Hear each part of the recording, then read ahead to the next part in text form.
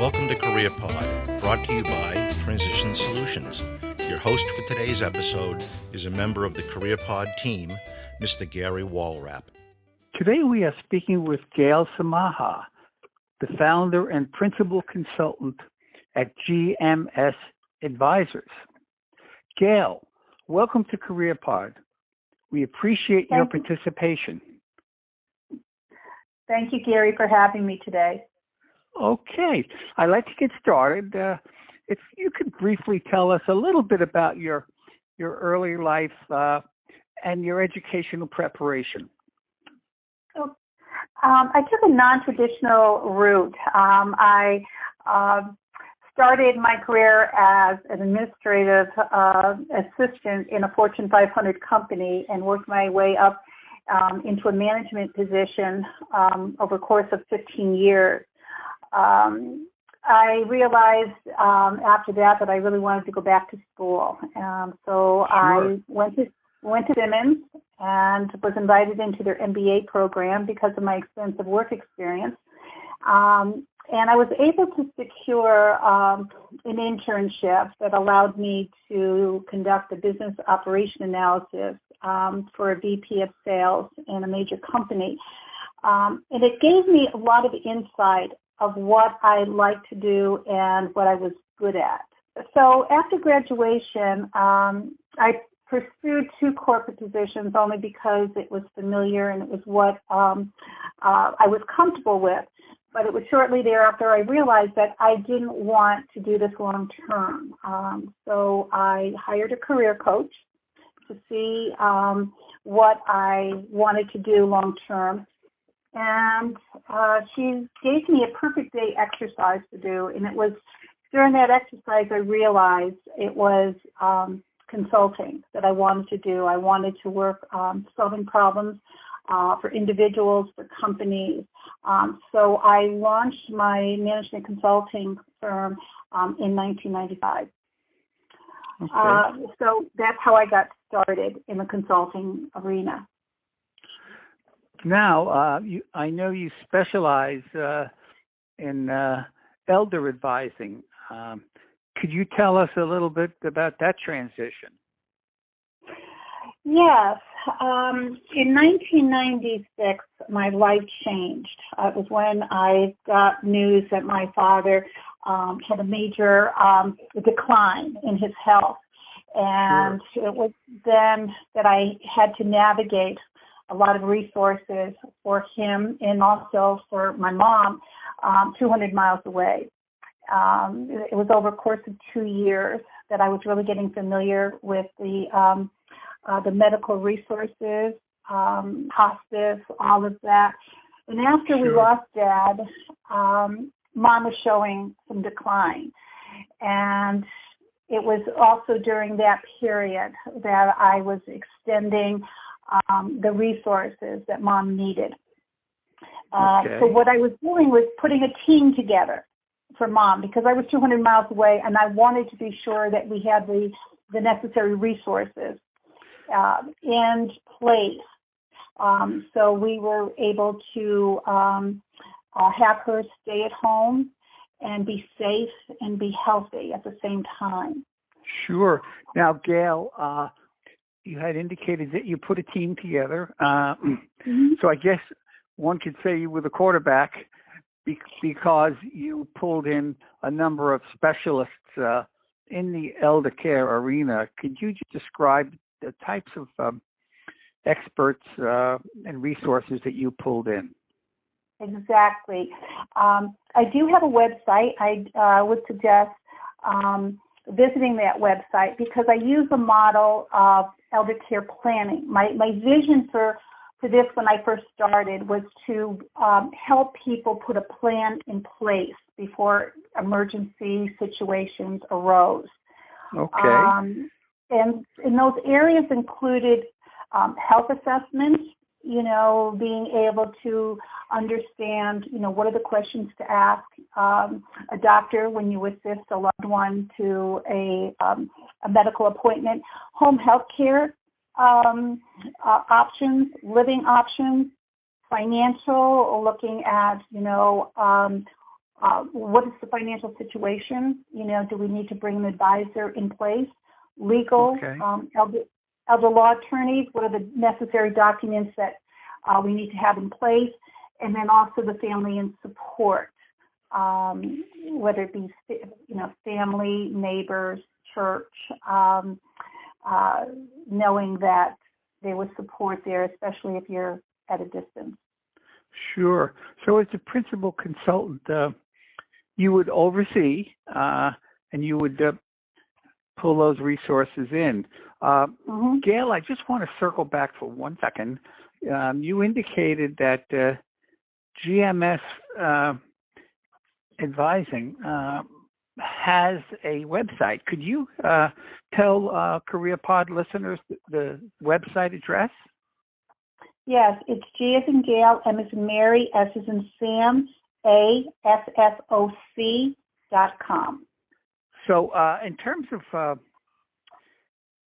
marketing, let's say, and developing new elder care clients, how have you done that? I did a lot of networking. People that I know were in the field already. I would start connecting with them and then asking them for a contact after that. Network groups, there's the senior service network throughout the area. So I connected with them, and that's where I started meeting a lot of professionals in the field, whether it be legal, financial, living options, you know, nursing homes, assisted living. So I was building up my referral source there. Now, the family is usually a key part of your activity. Could you describe that a little bit, how the family gets involved and essentially will hire you? Right. What I do when someone contacts me initially is I do a complimentary consult over the phone, and we see whether or not that there is a fit and how I can help them.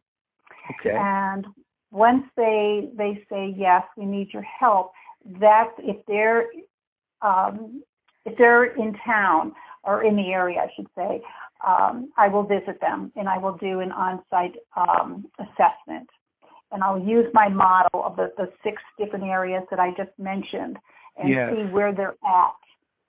And that's how I start the process with them. And then I prioritize. Now the process goes forward. And how long is your client activity? Does it go on for a few months? Does it go on after that? How does that work? It varies. Some people just need me for a couple of weeks just to get, you know, some resources, and they're pretty much done. There are some clients that have had me on board for 2 years. You know, it varies depending on what their needs are, especially if someone is long distance. If the family is long distance and I'm here with their loved one, then I act more as an advocate. I'm seeing that person more frequently. So, like I said, it just varies from client to client. Sure. Now, Gail, this can be full-time or part-time consulting. Is that right? Yes, exactly. Because I also have a business consulting practice that I first started. So I do both. Sure. You know a little bit about entrepreneurship, I would think. starting your own business and being very successful for all these years. For the listener who may be considering, elder care work, I would think that for this level of consulting and the level of education and experience and sensitivity one needs to be successful, that one would probably be able to get an hourly rate of $75 to $150, depending. Is that the ballpark that you're dealing with? Yeah. Okay, That's good. I mean, you'd also, as a small consulting firm, you would have need for some benefits, and all that can be purchased on the open marketplace. And you pretty much control your own schedule, which is nice. Right. The issue of emerging technologies, as your business has grown, have you been moving more and more to sort of online support? Just recently, I have been, Gary, with the COVID. I had a client that I transferred from a rehab down here on the South Shore to long-term care, and unfortunately I couldn't see him on site, so I started FaceTiming him. I would do that, yes, and then I would either FaceTime or phone the family for an update. Okay. So you initially speak to the family. I would assume you have some kind of a contractual arrangement with them. Right. And, you know, what comes to my mind is the sensitivity and tact that this type of work requires. You're dealing with, you know, the children of, you know, usually very successful children, and you're making some decisions. Let me just go over one specific that comes into my mind. Let's say the client is at a you know, the living support living type of facility, and the client is declining, and you know, you can see that they're probably ready for a nursing home, you know, rather than assisted living. So how would you sort of convey that to the family? It's a matter of keeping the family updated weekly. So the family, it's no surprise by the time that we decided that the loved one needs to be placed in another living option. Sure. So because we've had those conversations along the way. So it's preparing the family that, you know, here are some of the areas that we need to look at. When this starts happening, we need to start thinking about long term. And usually they're in agreement. It's very hard to come to that point. But in the meantime, I'm just starting to put the bug in their ear, if you will. And then Sure. also having some ideas of where I think they would prefer placement. So I have, you know, a plan for them in place when they're ready. Mm-hmm. You're like a second pair of ears and eyes, aren't you? That's exactly right. Right. Yeah. Well, I wanted to get a sense of the satisfaction you get from this type of work. What would that be? There's a lot. There's okay.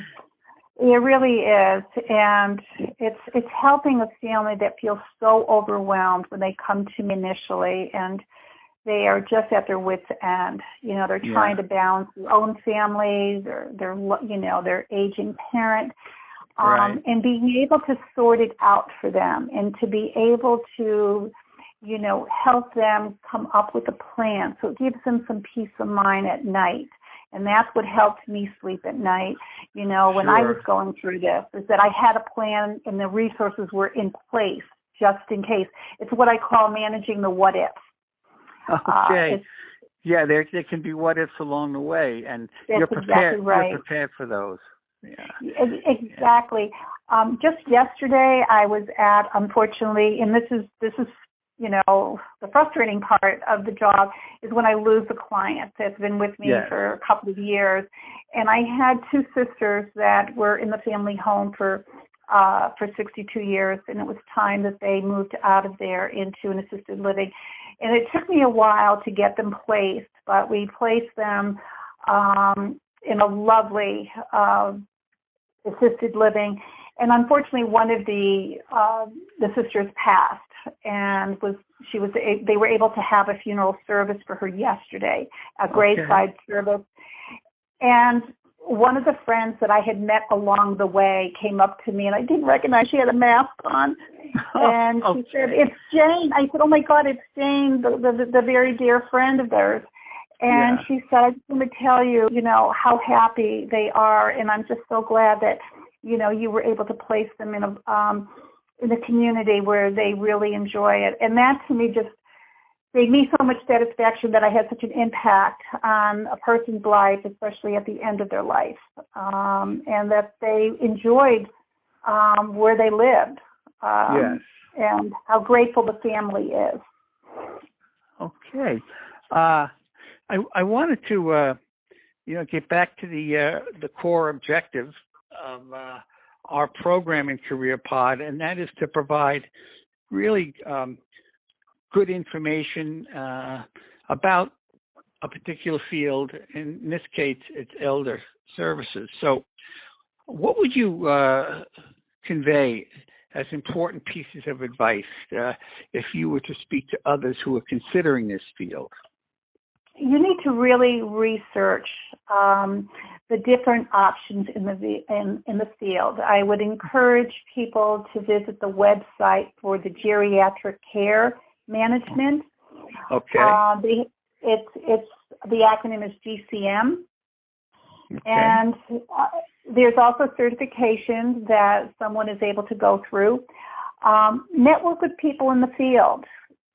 Just see if this is a population that you want to work with. Now, you said there's certification.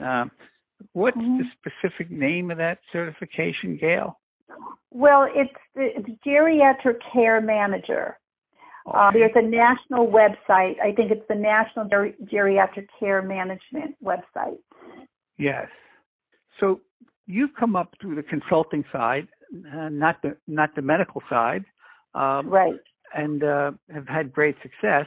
I would think that someone who has a medical background, even someone like a nurse or a practitioner of some kind, could really transfer those skills into this type of field as well. Exactly. And also, in the social work arena too. Okay, sure. Well, to me, to do this type of helping work, I think it's important that, the personality and the empathy is there to really enjoy and be successful at this work. Most definitely. And also to be able to listen, to listen what their wishes are, and to honor them. That's what's really important there. You're there to help them, to stay safe, to stay as healthy as they can, and to advocate for them. Yes. While you have many resources in your initial consult, you may just want to leave it open-ended and ask them what's most important to them. Where do you want my advice and my support? Right. That's exactly right. Those questions are so important, Gary, what to ask and then to listen, because what was important to me when I was going through my own personal experience with my parents was to honor their wishes. And that's the most important thing that a family can do for a loved one. As a matter of fact, just about a year or two ago, husband called me. His wife was starting to deteriorate, was in a rehab. So I started with her. Unfortunately, we lost her very quickly, and then I stayed with him 2 years later. Right. I wanted to ask you, Gail, being in such a very, very personal field, helping field, have you had any exciting, interesting stories that you'd like to share? Well, I have a personal story that's, to me, very heartwarming. Okay. If anyone has been through this with helping their loved one of the biggest challenges in the field is securing good home care help, bringing people into the home to support your loved one. I had that experience with my mom when she started needing extra help in the home. And I was able to find an agency through a referral and interviewed them. And this is where my interviewing skills came in handy too, and also the questions that needed to be asked. And we found a woman who treated my mother like it was her own. And sure. She was contracted to work, a few hours in the morning, but my neighbor next door to my mother used to see her coming in at night and bringing her dinners, and not even telling me about it. And then once my mom was in a nursing home and I was ready to sell the house, her and the husband approached me and said, can we be the first people, to be considered buying the house? And I said, of course. So we made it work. They're living in my parents' home. And it's just very heartwarming when I go back to Connecticut and I see the house that I was raised in. They found an old picture of my parents when they got married in the basement, and they cleaned it up and framed it, and they have it in a guest room. And oh boy. Yeah, so there's and they've always offered the guest room to me. I've stayed with them a couple of times. So it was a nice way of honoring my parents' memory. Sure. The idea of bringing support and help into the home, is that the trend rather than having the person going into a nursing home? I'm sensing that I'm hearing a lot more about that type of support. Is that true? Yes. My main goal, if it's possible, is to keep the loved one at home as much as possible. We call it aging in place. Sure. But you need resources in place to make that happen and to be safe. It's very hard, though. It's very frustrating because you have to have someone, whether it be me or a family member, that oversees that care, that has specific objectives of what needs to be done, and making sure that someone is overseeing that. And that's, I think, that's one of the biggest gaps we have in elder care is securing, home care. There's a lot of people that don't want to come in because of the price they're, the salary that they're being paid. Sure. There's some that don't speak English, and it's very hard for elders, especially those that can't hear. So there's a lot of not obstacles, but there's a lot of things that you need to really look at when you're trying to secure home care. Sure, and the insurance companies, I assume, will reimburse. No, see, this is where, unfortunately, unless you have long-term care insurance, they will, yes, and that has to be, there has to be a reason. I think there has to be a medical reason for that.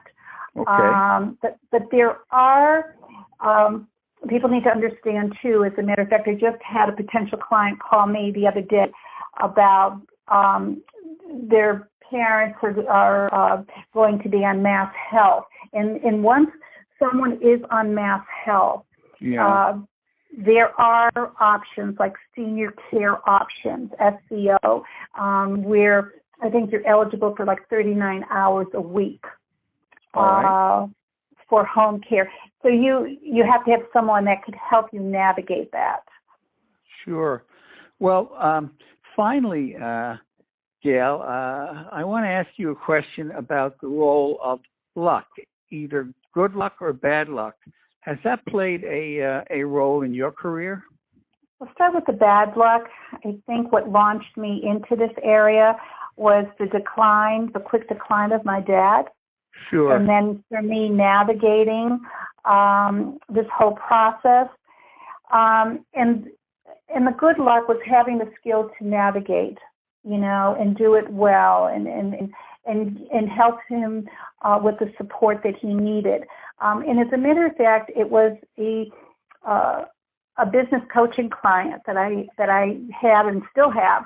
That was a financial advisor, and she said, you need to go do this for other people, and she was the one that put the bug in my ear, and that was back in 2008. And that's when I launched it, and the good luck was that it was like my experience was preparing me for this, Sure. for this type of work. I commend you for being ready and prepared, for that opportunity when it came about. But you actually created your own luck in that sense, and that's terrific. You don't hear many stories where the personal side can be blended in with the business activity, but I think that's the wonderful thing about your career. So, Gail, you have given us an insightful look into the field of elder advising. And this is excellent advice to anyone who is considering a career in this field.